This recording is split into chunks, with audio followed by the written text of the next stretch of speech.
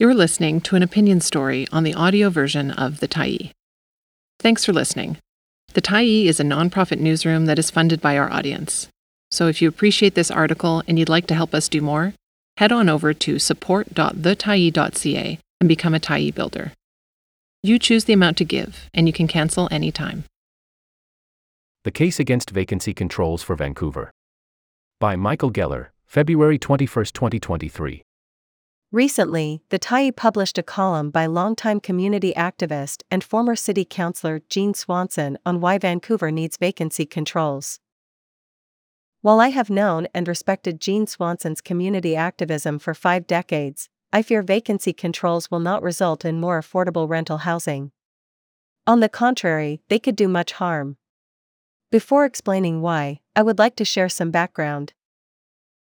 I first met Jean Swanson in 1974. At the time, she was a downtown Eastside community activist.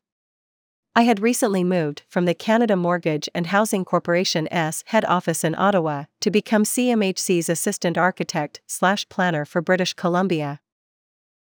35 years later, Jean Swanson and I met up again when the late Milton Wong invited me to join Building Community Society, a nonprofit organization hoping to improve living conditions in the DTS community. I was surprised to discover that despite repeated requests to the provincial government, the shelter component of welfare had not increased in 14 years. I proposed that Swanson and I jointly write a Vancouver Sun opinion piece urging the government to increase the allowance. Unfortunately, others in the community opposed this initiative, arguing increasing the welfare shelter component would simply put more money in landlords' pockets. This was precisely what I wanted to do, to encourage and assist them to fix up their buildings. Which brings me to Jean Swanson's vacancy control proposal that would prevent landlords from raising an apartment's rent after a tenant moves out. To understand my concerns, I would offer this additional background. Between 1958 and 1972, the federal government provided tax incentives to developers and investors to build purpose-built rental buildings. At the time, there was no rent control and no capital gains tax. These incentives allowed doctors, dentists, lawyers, and other professionals to write off capital cost allowance, or CCA, against other income. These buildings were not always financially viable when finished. As the late Morris Wask once told me, who along with his brother Ben built many Vancouver apartment buildings, the coins from the washing machines and dryers were often the difference between positive and negative cash flow. During this period, approximately 35,000 rental units were built throughout the city, including most of the low-rise walk-ups found in the West End, Kitsilano, Kerrisdale, and Marpole. In 1973, the NDP provincial government introduced rent controls. The allowable annual increase varied, but in 1975 it was 10.6% and new construction was exempt for 5 years. Unfortunately, once rent controls were introduced, developers stopped building rental buildings since condominium development was more attractive. Purpose-built rental construction plummeted. In 1977, to encourage new rental supply, new buildings were totally exempt from rent control. During this period, the federal government implemented a succession of rental housing programs. They included the Limited Dividend Program, which offered high-ratio mortgages in return for reduced profits. The Additional Assisted Rental Program and Canada Rental Supply Program both offered preferential financing to developers. And then came MURBs. Between 1974 and 1981, the Multiple Unit Residential Building Program resulted in thousands of additional rental housing units in Vancouver. Like the Capital Cost Appreciation Program, it offered investors attractive tax incentives, which provided write-offs against other income. However, unlike previous programs, MURB units could be straight-titled and sold later, provided they were rented for a prescribed period. For decades later, many MURB apartments continue as rentals. Notwithstanding all these programs, rental supply did not keep up with demand. Then, something unexpected happened. In the 1980s, financial institutions increasingly required condominium developers to pre-sell a percentage of the units in a building before approving financing. Since it was easier to pre-sell to investors, buildings were designed with a high percentage of small suites appealing to investors. Over time, approximately 45% of Vancouver's new condominiums were purchased by investors and rented out.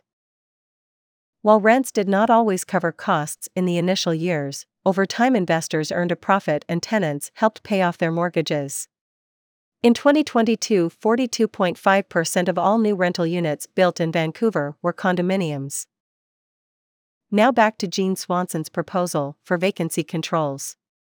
In her Tyee article, she writes, over half of Vancouver's population rents.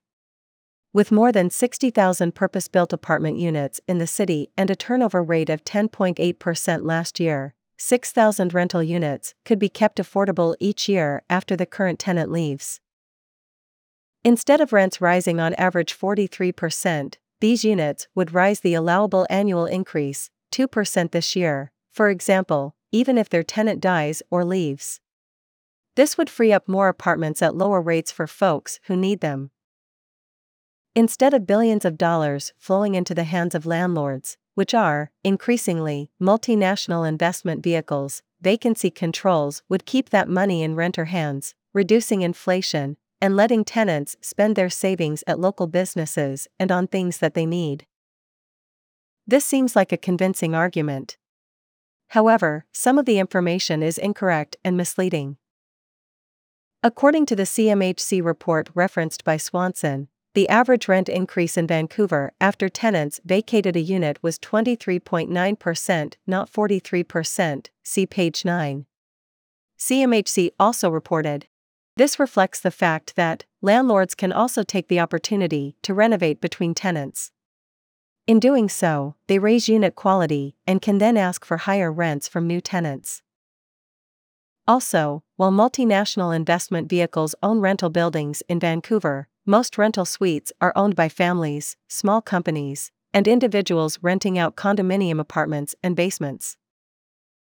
The key reason why landlords raise rents when tenants move out is because under rent controls, the annual allowable increase is no longer 10.6% as it was in 1975.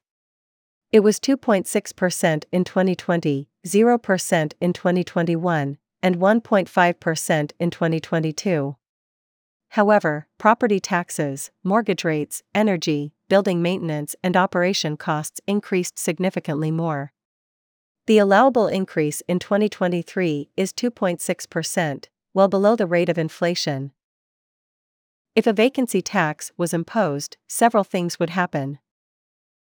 Landlords would likely think twice about upgrading a suite after a tenant moves out. Tens of thousands of condominium owners would sell their suites, most likely to owner-occupiers, significantly reducing the rental housing stock. Developers would be further deterred from building new rental apartment buildings. As it is, many buildings with development approvals are not proceeding because of higher interest rates and construction costs. A vacancy tax would be the final nail in the coffin. As an alternative to vacancy controls, there are several actions that governments could take to prevent substantial rental increases whenever a tenant moves out, while also increasing the supply of rental housing. The first is to impose more realistic annual rental increases that reflect the rate of inflation. As noted, in 1975, the allowable rental increase was 10.5%. This corresponded with the inflation rate that year of 10.7%. While it may be politically attractive for governments to restrict rent increases below the rate of inflation, this short-term gain becomes long-term pain. Governments should again exclude new apartments from rent controls. This has worked in the past and, if introduced, would most certainly spur more rental housing construction. While federal, provincial, and municipal governments have implemented programs to encourage new rental construction, consideration should also be given to bringing back programs like MURBs that encourage more private investment in rental housing.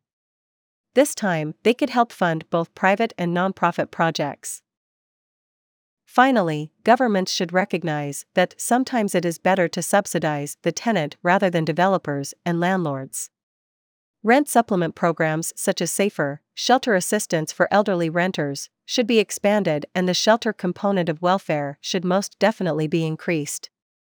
Sadly, the rental housing crisis is going to be with us for some time. But there is much that can be done. There just must be the political will. The full CMHC rental housing report can be found here. Thanks for stopping by the Tyee today. Anytime you're in the mood to listen to important stories written well, we'll be here. And if you'd like to keep independent media going strong, head over to thetyee.ca and click on the Support Us button to pitch in. Finally, big thank you to all of our Tyee builders who made this story possible.